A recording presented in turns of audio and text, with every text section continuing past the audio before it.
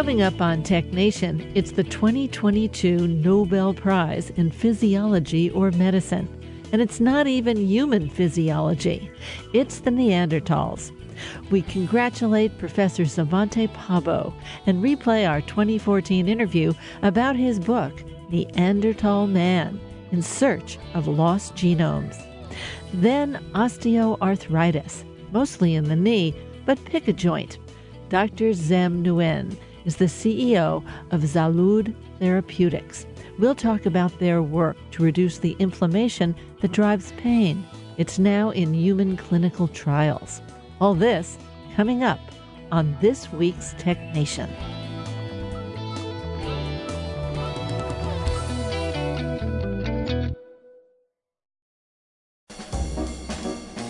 Let's Take 5 with Moira Gunn. This is 5 Minutes.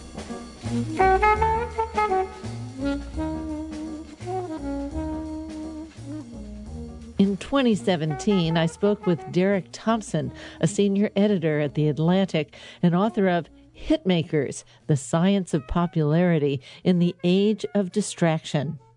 When I started reading his book, I realized that I didn't really understand popularity, as in the nature of popularity, its very definition. So I asked him, what is popularity? We're starting with the easy ones. Good. What is popularity is a great question. I think you can break it down into two categories. The first category would be attention. It's what we pay attention to. But the second category is appeal. It's what we like. It's what we love. And we don't always like and love that which we pay attention to.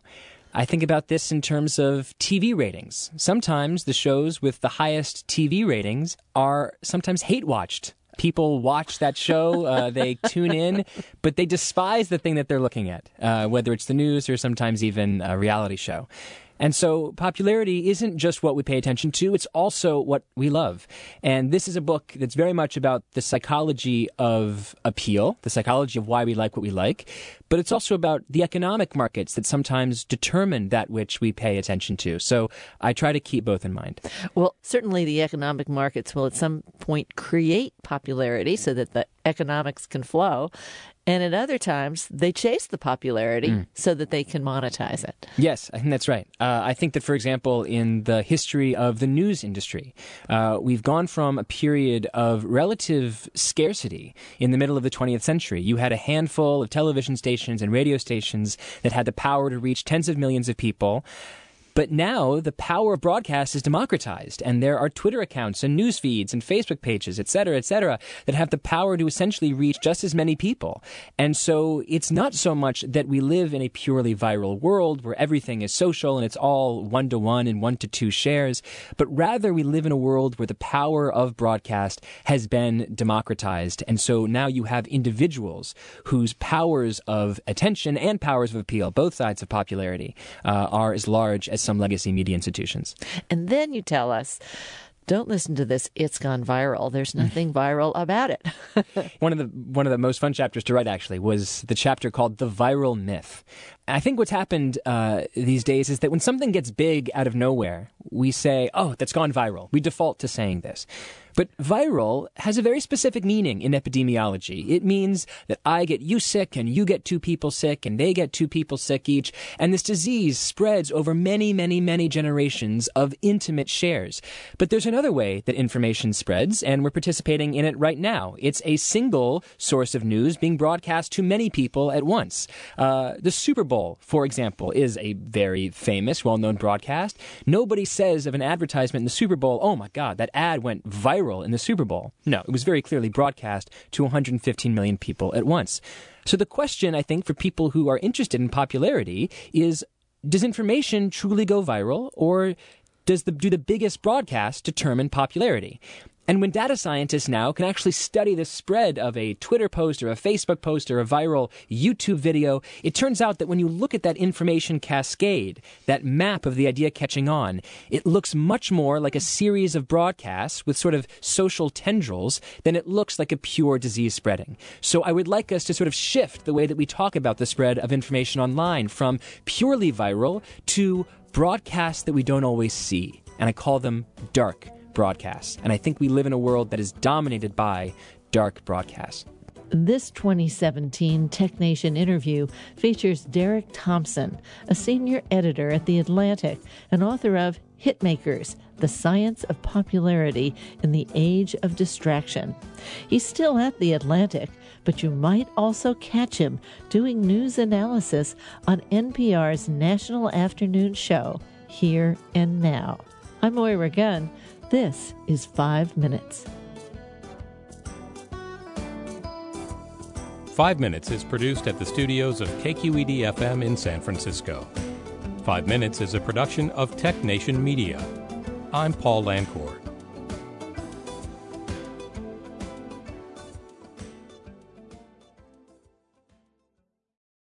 From San Francisco, I'm Moira Gunn, and this is TechNation.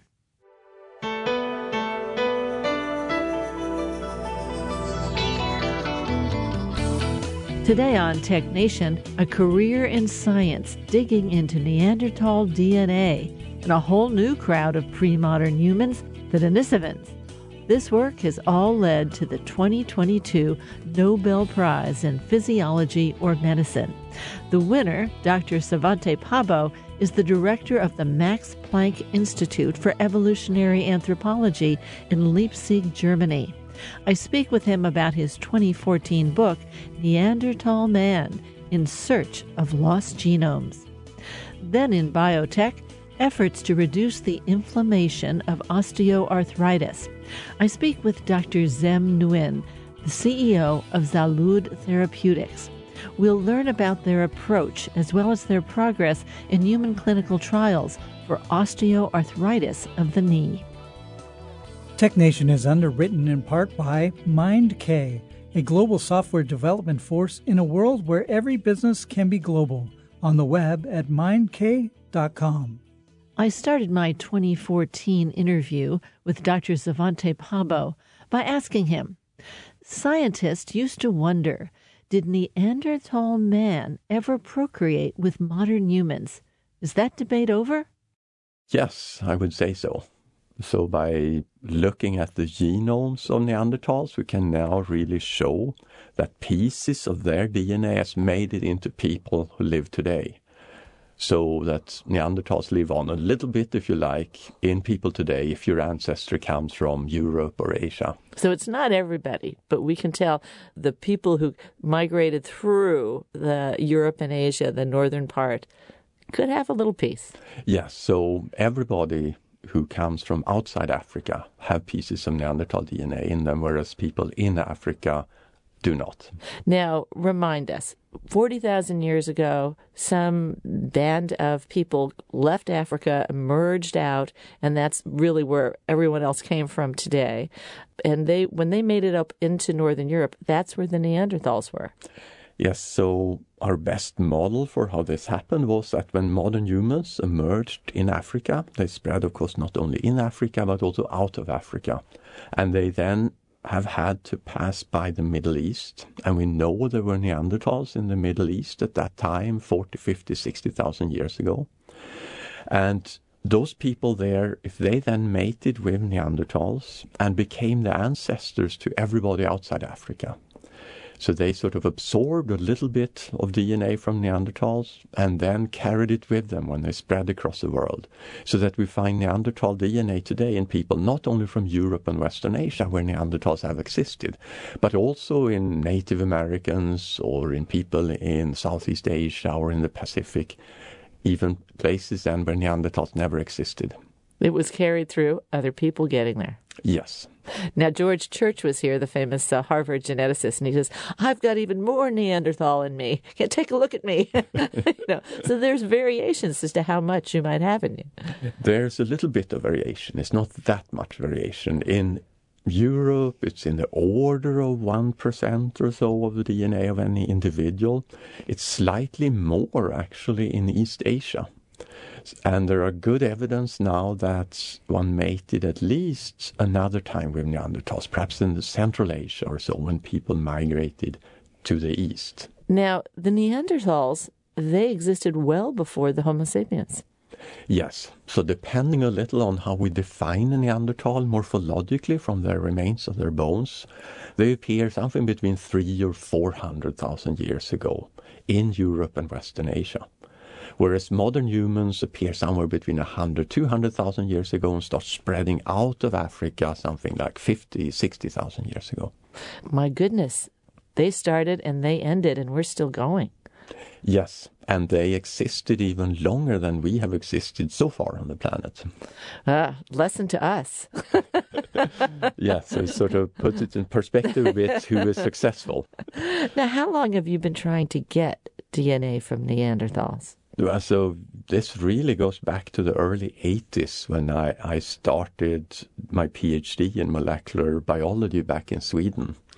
I had previously studied Egyptology and thought I would become an Egyptologist and got disenchanted with that and went to medical school. But I was then aware that there were thousands and thousands of mummies of both animals and humans in museums from Egypt and started looking into if people had tried to extract DNA and replicate it in bacteria from these things. And as far as I could make out, no one had tried, so I started attempting that more as a side project or a hobby. Well, you had a lot of failures. Yes, certainly most. We love you. You're the patron saint now of Silicon Valley. Failure after failure before success. Yes, it certainly turned out that the vast majority of remains contained no endogenous DNA, no preservation of macromolecules. But there were rare exceptions. So one mummy of a child from what was then East Berlin, for example, contained in its skin, you could see in the microscope that there was cell nuclei there where the DNA is preserved. You could stain the DNA too, so you could light up in the microscope. So that clearly showed that there was DNA there. Then I went on to extract that DNA and replicate it in bacteria and was very excited that a little bit of that DNA came from humans. In hindsight, of course, I realized that what I probably was studying was DNA from myself or a museum curator in East Berlin or so. Because since then we've come to realize that contamination from present-day humans is the biggest threat really in this type of work. So you could actually touch the mummy with your bare hands or have some DNA on the outside of, say, your gloves and move it, and that would make its way into the specimen, and that's what you were probably seeing. Yes. So, for example, dust particles in a room where humans move around is to a big extent skin fragments that do contain a lot of DNA. So if such a small, is that true? That is true. So if a little dust particle like that lands in your test tube, you will sequence that person rather than the Egyptian mummy or the Neanderthal that you think you study. Now let's talk about what remains of the Neanderthal. What do we have from them? So there are bone remains that you find, and the first one was found in 1856. It was actually the first time one came to realize that there had been other forms of humans here before us that looked different. And since then one has found a lot of remains of Neanderthals, but there is actually no totally complete skeletons. So the reconstructed skeletons you see are always put together from different individuals from different sites. So someone digs up one of these things, touches it possibly with their bare hands. How do you not contaminate such a bone? Yes, so first of all, it's very much contaminated with the DNA from soil bacteria. So bacteria and also fungi that have colonized the bone over tens of thousands of years when it was deposited in the cave site or in the sediments. And then after it's excavated, of course, it's touched by paleontologists and museum keepers and so on.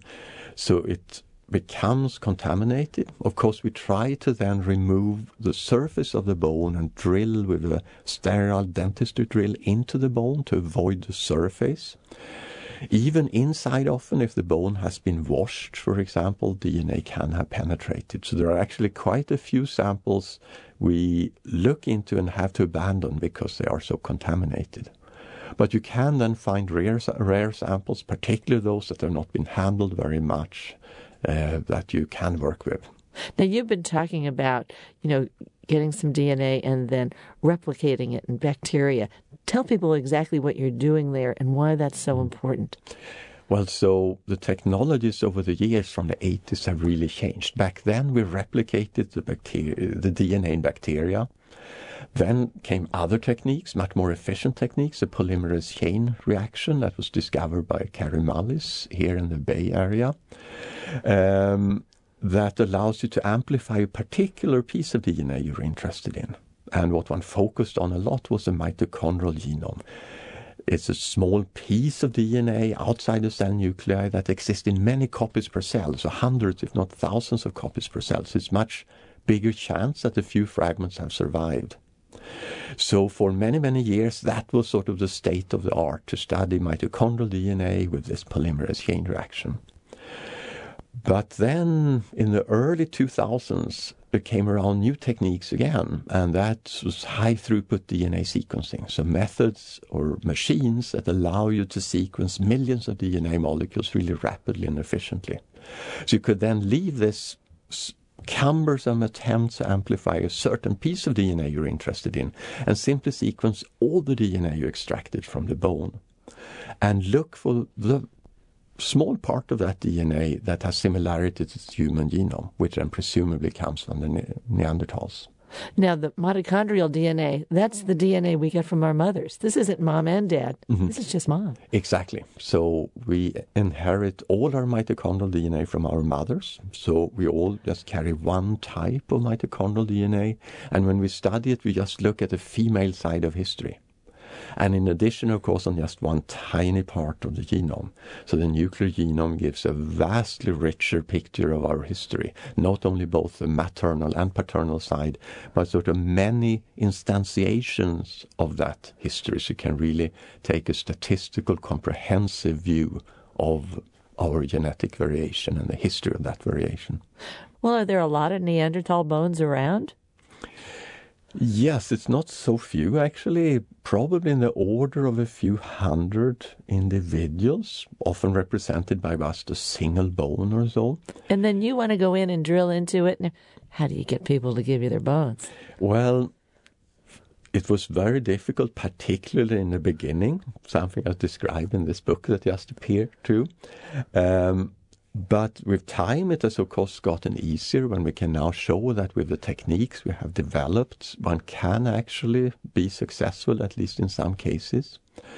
And these techniques also allow us to use bones that are so small that you cannot even tell if it's a Neanderthal or an animal bone you find in a cave. So then we're in a sort of good situation. We can sort of argue that if you guys can't even tell me what species this bone comes from, it can't be very informative morphologically. So if we can then show that some of these bones are Neanderthals, we can generally then argue that we should be able to take a bit of the samples from Give them. me a piece of your bone. Yes. I'll return the rest. Now, you did try a number of bones without success.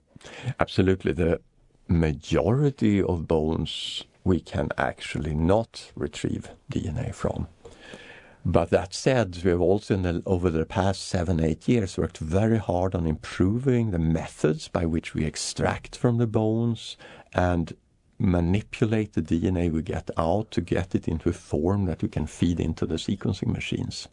So we've gotten in the order of 500 times more efficient in doing this than we were back in 2005 or so.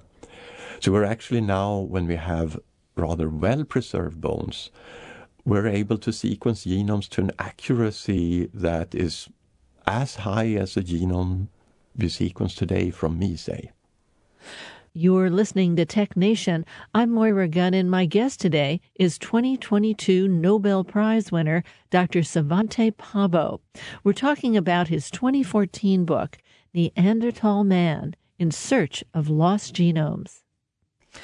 As you said, if you find DNA, it could even be in a Neanderthal bone, and it could be human. But one day, finally, you got the call from your lab assistant late at night. Tell us about that.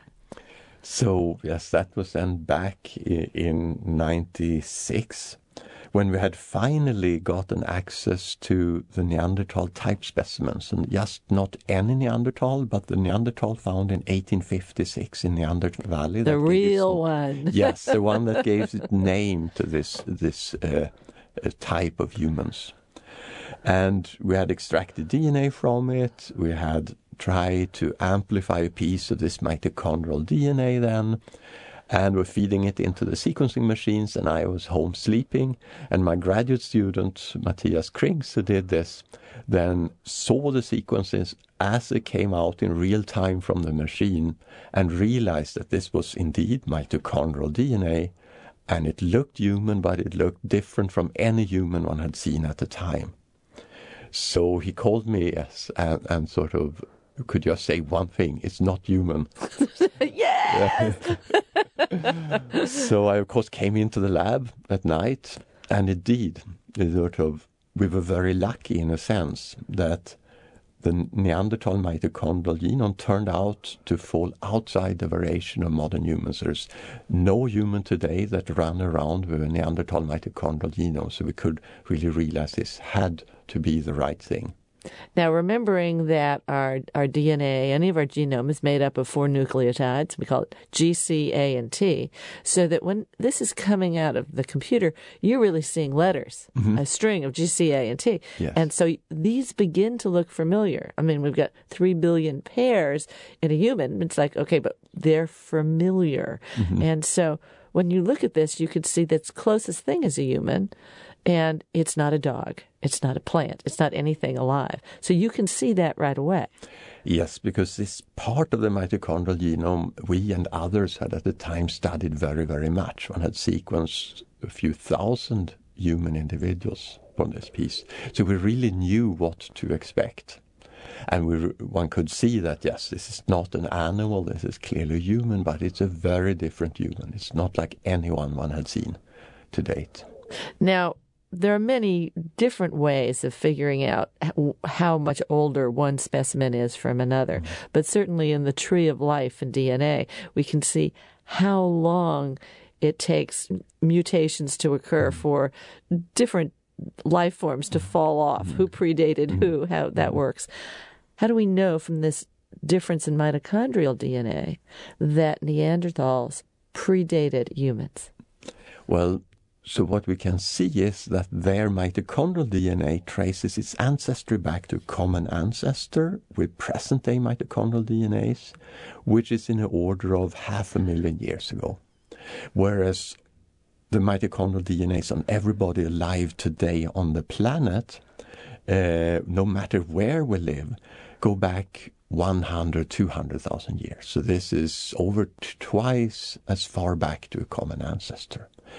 So that all humans today go back to this rather recent ancestor. That was known already from work by Alan Wilson at Berkeley, actually. But that the Neanderthal genome would go back so much further immediately sort of showed that this was a very different type of human. And I think if you think of it a different way, and leap in here if I'm wrong, is that as things are evolving, they evolve because there's a mutation in DNA. A little change here, a little change there, whether it's dropouts, realign, whatever is going on. And that takes time. Yes. And so you can't evolve those pictures that take one person and then mush them into another one. You know, it might take, 10 changes to have one evolve to the other. You just can't evolve that fast. You can't have that many changes. So we know it takes a long time, in addition to matching other life forms, if you will, in their DNA. Yes, so we know that these mutations occur in our genome when new individuals are formed in the germline. Every baby that's born have in the order of 100, 200 new mutations that are not there neither in the father nor in the mother. But that is, of course, across more than 3 billion nucleotides. But this happened with a rather constant rate, so we can actually count back and see approximately when did I share, or a piece of DNA in me share a common ancestor with you, for example. Now, while we're all humans and we say we have human DNA, your actual DNA programming is a variation on my DNA programming as well as on everyone else. I mean, how many different Neanderthals do we need to understand, to make some comment on the Neanderthals together? Well, so what we can use even a single good Neanderthal genome for is to find everything that we today have in common, because we have sequenced thousands of present-day people that live today. So we can find things that all these people have in common, where this single Neanderthal falls outside that and look like the apes. So yes, there might have been other Neanderthals that shared the state you have today, but we know that that ancestral state shared with the apes was at least there in some Neanderthals, since this one Neanderthal has it. So what we can use, even the single high-quality genome that we're now determined to, is to find those things that really define present-day humans relative to our very closest extinct relative, the Neanderthals. And that's very fascinating to me, because that list is not very long. It's in the order of 30,000 changes in the genome that we all have together where the Neanderthal look like the apes. So and that is, if you like, a genetic recipe for being a fully modern human. So whereas, say, I differ from you or from an individual Neanderthal that's in the order of 3 million positions, most of those differences are variable in the genome, and someone else will not differ at those things. So if we just focus on these things that we all have in common, that's not more than 31,000 changes. And that doesn't seem like many among friends, especially if you have a computer. Yes, you can actually scroll through and look at them in an afternoon. It's another thing that we cannot understand yet very well, what these things really cause, but that is really something one can now go after. The genome is a tool, if you like, that allows scientists to now start investigating what these changes do. Now, of course, we know about coming out of Africa and merging with the Neanderthals. But who would have guessed about the Denisovans? Did I say that correctly? Yes. So the Denisovans are then this other form of extinct humans that we discovered based on studying genomes, actually. They're just not as famous as the Neanderthal. Not yet.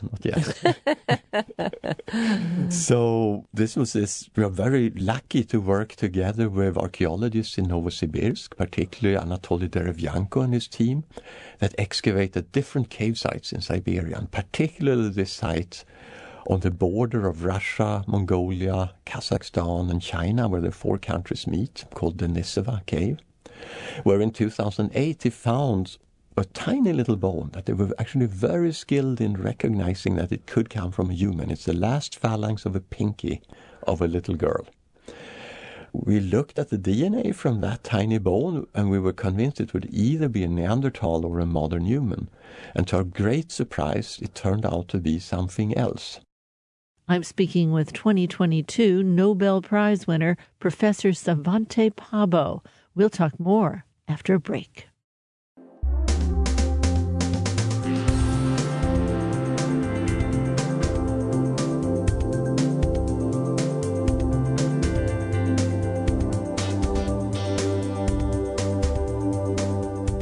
The Biotech Nation podcast individually can be found at biotechnation.com and separately subscribe through your favorite podcaster, including Amazon.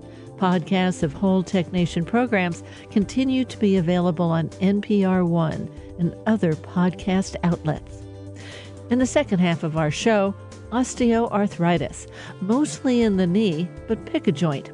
I speak with Dr. Zem Nguyen, CEO of Zalud Therapeutics, about their drug currently in human clinical trials. Stay with us.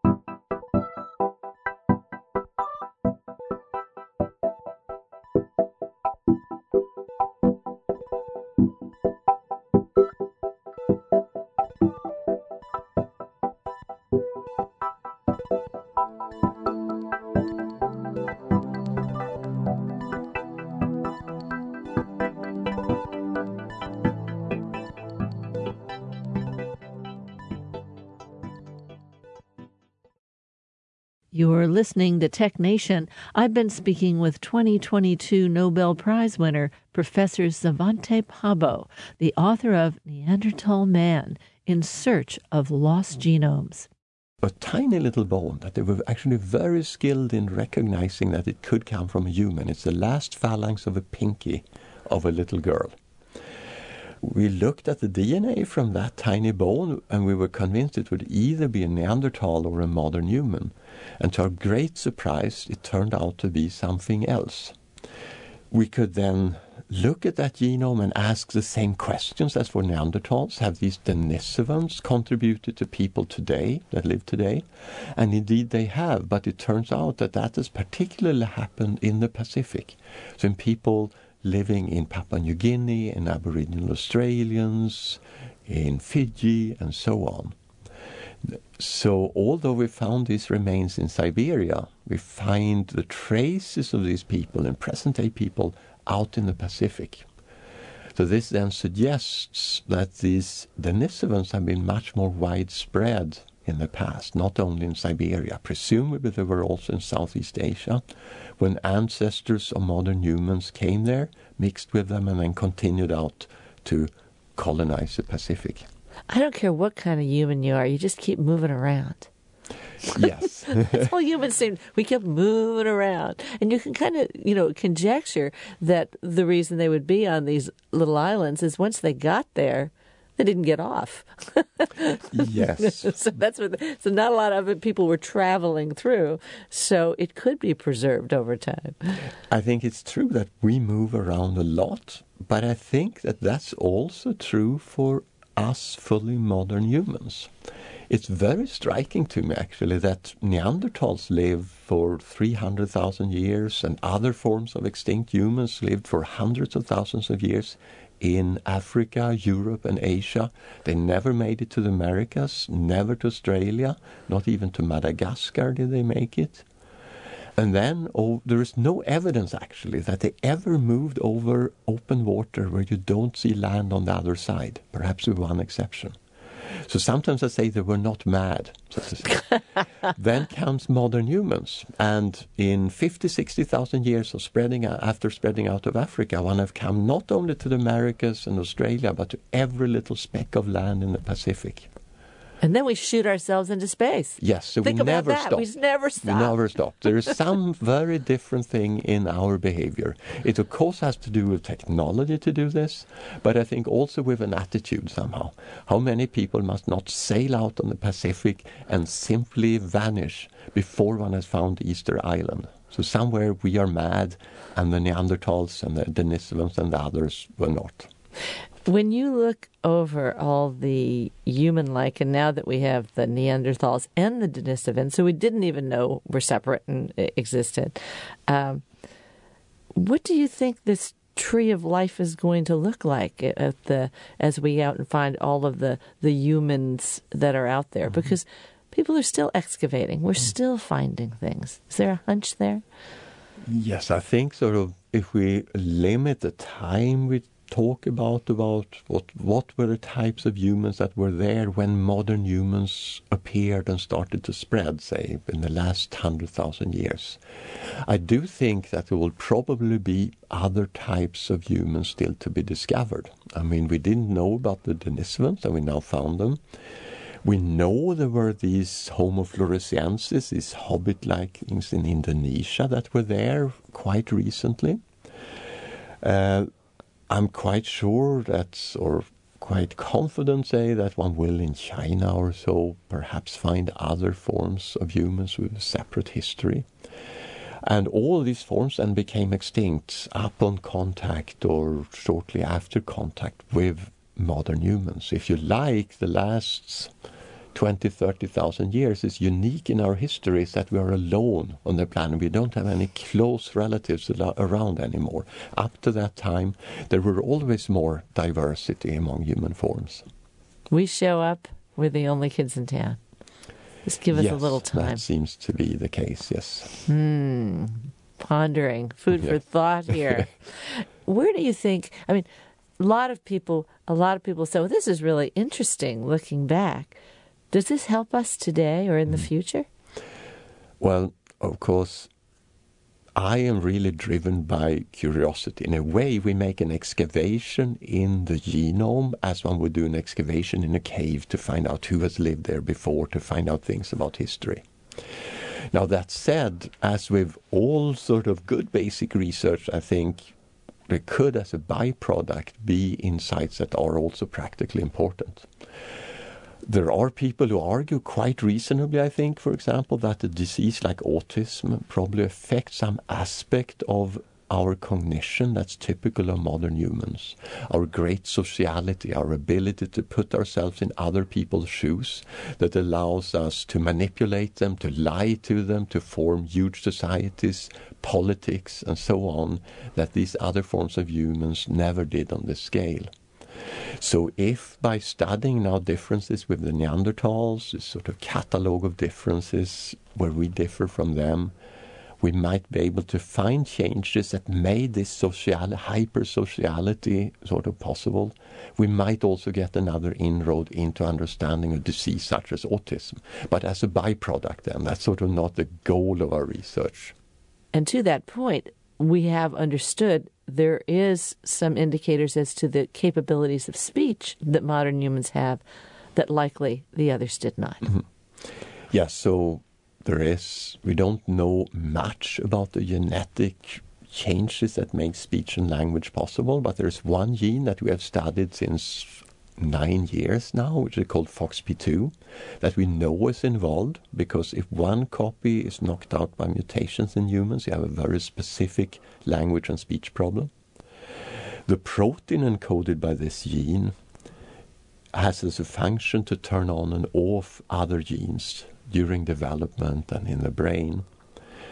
And if we look at that protein, it has two changes, two amino acids that changed in humans, and those changes are not shared with apes or any other primates. And when we now looked at the Neanderthal genome and the Denisova genome, those changes are actually shared with them. When we look even more carefully at this gene, though, there is a regulatory sequence in this gene, which has a human-specific change not shared with the apes, that's also not shared with the Neanderthals and Denisovans. So it seems that some of these changes, these amino acid changes, which we know are important actually, because if we put them into a mouse, engineer them into the mouse FOXP2 gene, that does change how the mouse vocalizes and some of the motor abilities of the mice. So they are shared with Neanderthals, but there may be subtle things in regulation of this gene that is actually unique to humans. Because we don't know what this translates to really in linguistic ability, but surely the Neanderthals did have sort of vocal communication. But it may well be that their language would have been very different from ours. Maybe we wouldn't even have been able to learn it properly. I don't know. Well, the other point to that is complexity. When you have a computer that only has a couple of instructions and a few readouts and you can only do a few things. Mm-hmm. Whereas if you have an instrument that is far more complex, mm-hmm. it can do more complex things. So that if our vocal abilities to form words, sounds put together were more, certainly our language could be richer. Yes. That would be an advantage. Yes, and I mean something that's really unique to humans is our very sophisticated control of the motor movements in the oropharynx. Sort of the millisecond control I need between our vocal cords, my tongue, my lips, to form articulate language, something no ape can do. So I think that probably some aspect of FOXP2 is involved in this. Don't you just love science, Svante? Absolutely, yes. Thank you so much. Please come back. See us anytime. Thank you. It was a pleasure. Dr. Svante Pääbo is the director of the Max Planck Institute for Evolutionary Anthropology in Leipzig, Germany. His 2014 book is Neanderthal Man in Search of Lost Genomes. Our congratulations once again to Dr. Pääbo for being named the 2022 Nobel Laureate for Physiology and Medicine and for the recognition of his profound career in DNA. I'm Moira Gunn. You're listening to Tech Nation.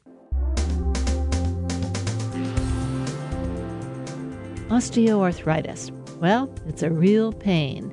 in the knee and hands, lower back, and the neck, anywhere there's a joint. Zalud Therapeutics is testing its injection in human clinical trials to attack the underlying inflammation, which itself drives pain. Dr. Zem Nguyen is the CEO of Zalud Therapeutics.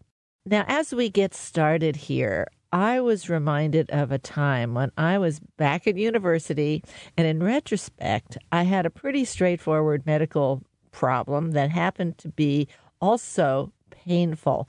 And I went to the Student Health Center and spoke with whatever doctor they assigned me, and she prescribed me pain pills. And I said, "But what about the medical condition?" And she said, "All's well that ends well," and left the room. So that was it. What was wrong with that experience? Moira, I'm so sorry to hear you summarize your experiences with pain. Unfortunately, it is still the situation that many, many patients suffer today. And the challenge is that there is such a number of different reasons why you feel pain in your body. And there's not a lot of great understanding of what's causing that pain. So a physician, a nurse, a caretaker would just want to throw a number of different medications at you and hope that one of them ends well. That is clearly where we find a huge unmet need in where we're focusing on, which is osteoarthritis of the knee. Now, Zalud Therapeutics is focused on long-term inflammatory conditions, and we're talking about osteoarthritis. How many people suffer? I mean, and where is it in your body? Osteoarthritis is a disease that impacts a number of different body joints. It is the most common form of arthritis, affecting over 30 million adults in the U.S. today. Its lead area of impact is in the knee, and it affects over 14 million people, so a little less than half of the patients that are suffering from arthritis. Just to put it in a little context, it is the leading cause of disability in the U.S. and certainly a challenge for society today. It can impact a number of different disease areas, a number of different body areas, including the hips, the shoulders, and the joints. Now, what are the standard treatments?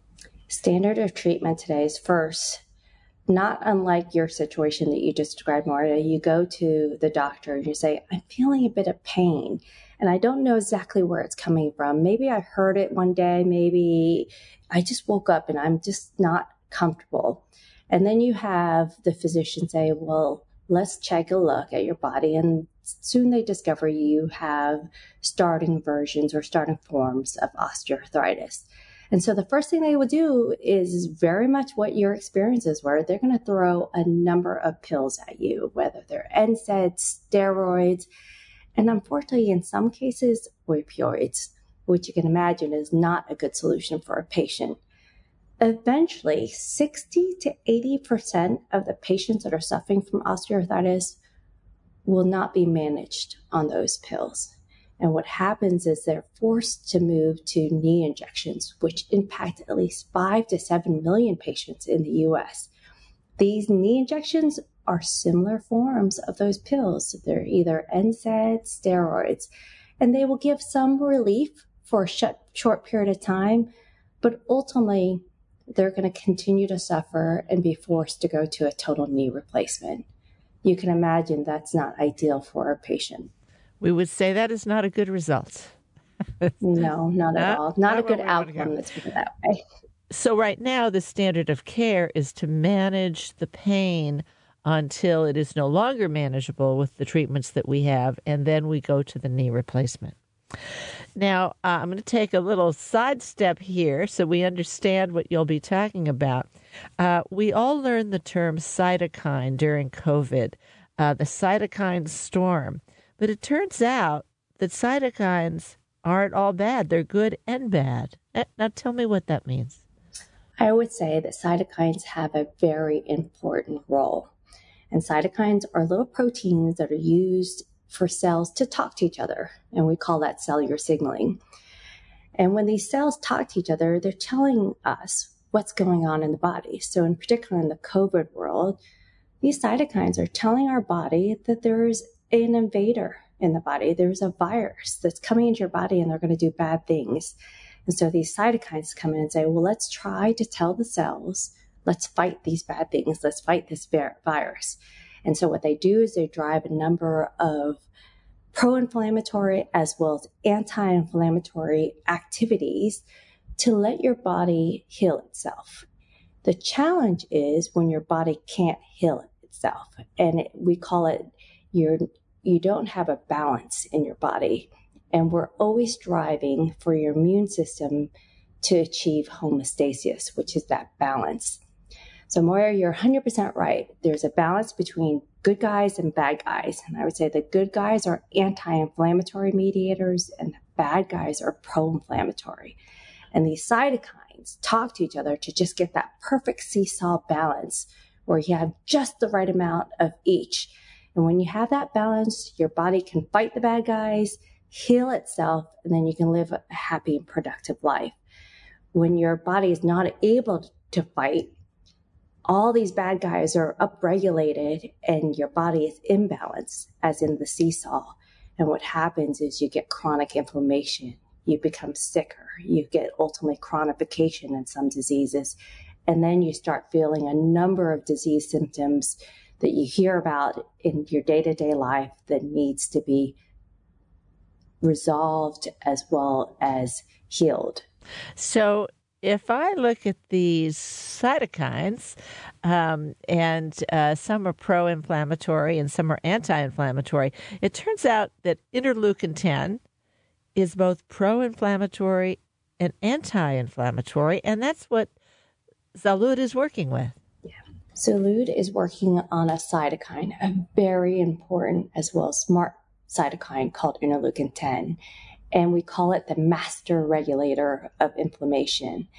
And why we call it master regulator is they're looking to always achieve that balance that I had just described. They're trying to make sure that there's just enough pro-inflammatory cytokines as well as anti-inflammatory so your body can manage the inflammation, heal itself, and then go on to doing what it should be doing, which is being productive. So in particular, in our case, we're giving interleukin-10 to sites of inflammation. And what it's doing is downregulating all the bad guys, the anti-inflammatory mediators, and helping your body back to balance and resolving inflammation, which then reduces a number of symptoms associated with the inflammation. So if I have inflammation in my shoulder or my knee or my elbow, there are more inflammatory cytokines than there are anti-inflammatory cytokines. And to resolve that, we have to bring that back into balance. That's exactly right. So your seesaw is tilting one way, which is in the pro-inflammatory side. And that introduction of interleukin-10 helps you get back to that perfect balance that you're seeking. Now, you did more than just say, oh, we're going to get you some interleukin-10. You engineered the interleukin-10 to have, I don't know what we would call it, an improvement. You tell us what you did. Interleukin-10 is so important, and I think across all the world of science as well as clinicians, they would recognize it's a very potent cytokine. The challenge that's evaded us in a societal perspective is the ability to deliver interleukin-10 to the point of it being productive. And in particular, we solved two major challenges with our medicine. The first is that we've been able to express interleukin-10 at the site of inflammation. So it's allowing it to do what it needs to do at the right place. And this is through a DNA delivery mechanism. The second aspect is this engineering, Moya, that you mentioned, which is we had a single amino acid mutation. And that single acid mutation has a differentiated signaling. Remember when I was talking about cytokines talking to each other in cells? Well, it's telling the cells, downregulate that pro-inflammatory imbalance. And we're seeing improvement in inflammation as well as improvement, particularly in osteoarthritis of the knee, pain, as well as improvement in function. Now you're in human trials, and you've just concluded phase 2B in one condition and are planning phase 3, the last phase here. Let's start with the clinical trial. You just completed phase 2B. What kinds of subjects were in it? What did they experience? And what were the results? Moya, we screened a number of patients to enter and enroll in the study, and 286 patients were enrolled. We first looked for patients that had osteoarthritis of the knee as defined as moderate to severe. And from there, how we do that is by asking them a number of questions that we call the WOMAC scale. And a WOMAC scale is specifically designed to ask them how their knee feels when they're doing normal day-to-day activity. Once we were able to identify patients that had this long-term chronic pain associated with osteoarthritis of the knee, we enrolled them in the study and tracked them on a monthly basis. And the first day zero, the first day, they got an injection of either a placebo or our active product. And we tracked to see how they were doing on a monthly basis with this WOMAC scale, where we asked them a number of questions. By day 180, which is 6 months after their first day enrolled, they got the option for a second injection. And we did the same thing. We tracked to see how they were doing. Were they able to perform activities that they normally could have done? And we measured how they felt. Did it make them feel better? Did the pain increase? What were the number of things that came to their mind? By day 360, for a full year of this trial, we then concluded the study. And this is what we learned. The first thing we learned is that with 2 injections of our product, we were able to show a remarkable change in patients' report of how they're feeling, as well as how they were able to improve their function. And when I mean improve the function, it's simple things like walking or getting out of bed. So what we're thinking that we have is the potential for a product that's not only beneficial, but safe for patients that have osteoarthritis of the knee. So now you're planning phase 3, which is necessary before you get approval. How has what you've learned influenced how you're going to design phase 3, and how much bigger a study is it? Because our product expresses interleukin-10, this important cytokine, it's not an analgesic. So Moya, remember when you're talking about all the pain meds that people were throwing at you, most of them are anesthesics, so they're blocking pain. What we're trying to do is get to the heart of what's causing the pain, which is inflammation. So we learned through these trials, it's really important for patients that have chronic pain to benefit from this product. It's not, I feel bad for 3 hours and then therefore give me a medication. It is for patients to say, I feel bad for 3 months. I feel bad for a year. I feel bad for even 2 to 3 years going forward. It's for chronic pain. So we're very, very keen to select in our patient enrollment for phase 3 patients that are suffering from chronic pain. The second aspect of this is we learned that 2 injections is better than 1. And what we are going forward with our phase 3 is looking at the benefits of 2 injections of our product and the duration of benefit. And we hope not only that we won't stop there, we're also looking at the potential for disease modification. We have a number of animal studies that show that it's not only helping with pain, but it can potentially help in terms of slowing down the progression of osteoarthritis. Now, that's an interesting question. We've associated that with inflammation and pain. How do you measure that osteoarthritis has stopped or has even reversed itself? What are the indicators? So we're going to look at a number of different biomarkers. We're going to look at anti-inflammatory biomarkers in the knee, as well as start measuring the cartilage in your knee through a number of imaging activities. And as you know, osteoarthritis has a number of different ways that it progresses disease. One of them is the breakdown of your cartilage. And so what we will look to do is explore whether interleukin-10 can slow down that degradation of the cartilage. Moira, as you remembered when I was talking about the treatment paradigm, patients that are suffering from moderate to severe osteoarthritis in the knee, they are on a number of different pills as well as injections. And unfortunately, some are on addictive opioids. What we're looking to do in our candidate product and study in phase 3 is this ability to provide an alternative to patients to reduce their pain, to give them more options. And so in our exploratory phase 2B, we did see some distinction between how patients were intaking a number of other pain medications.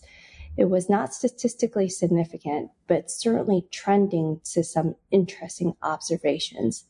We hope in our phase 3 trial, given the larger number of patients that we will be enrolling, will be able to decipher whether our product can not only improve pain, but also have a reduction in a need for other pain medications. Now, what else is Zalud working on?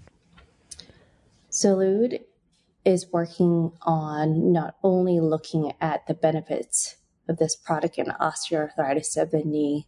You can actually imagine there's a number of other musculoskeletal diseases that can benefit from the expression of interleukin-10, this important cytokine.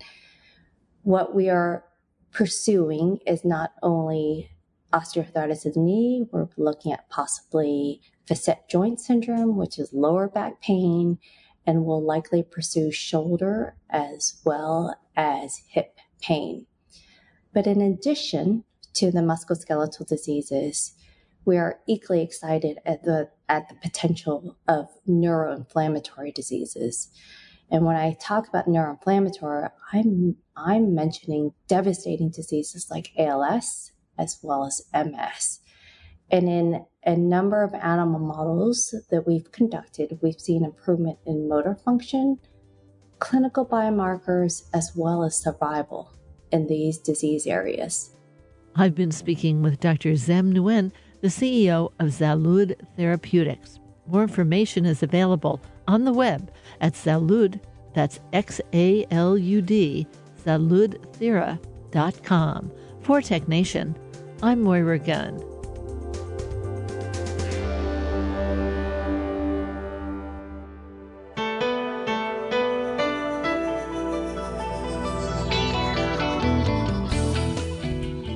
Tech Nation and its regular segment Biotech Nation are produced at the studios of KQED-FM in San Francisco.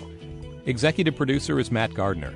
Our theme music was composed by Ann Nachtrieb-Zessiger and Robert Powell, with title creation provided by NameLab Incorporated of San Francisco.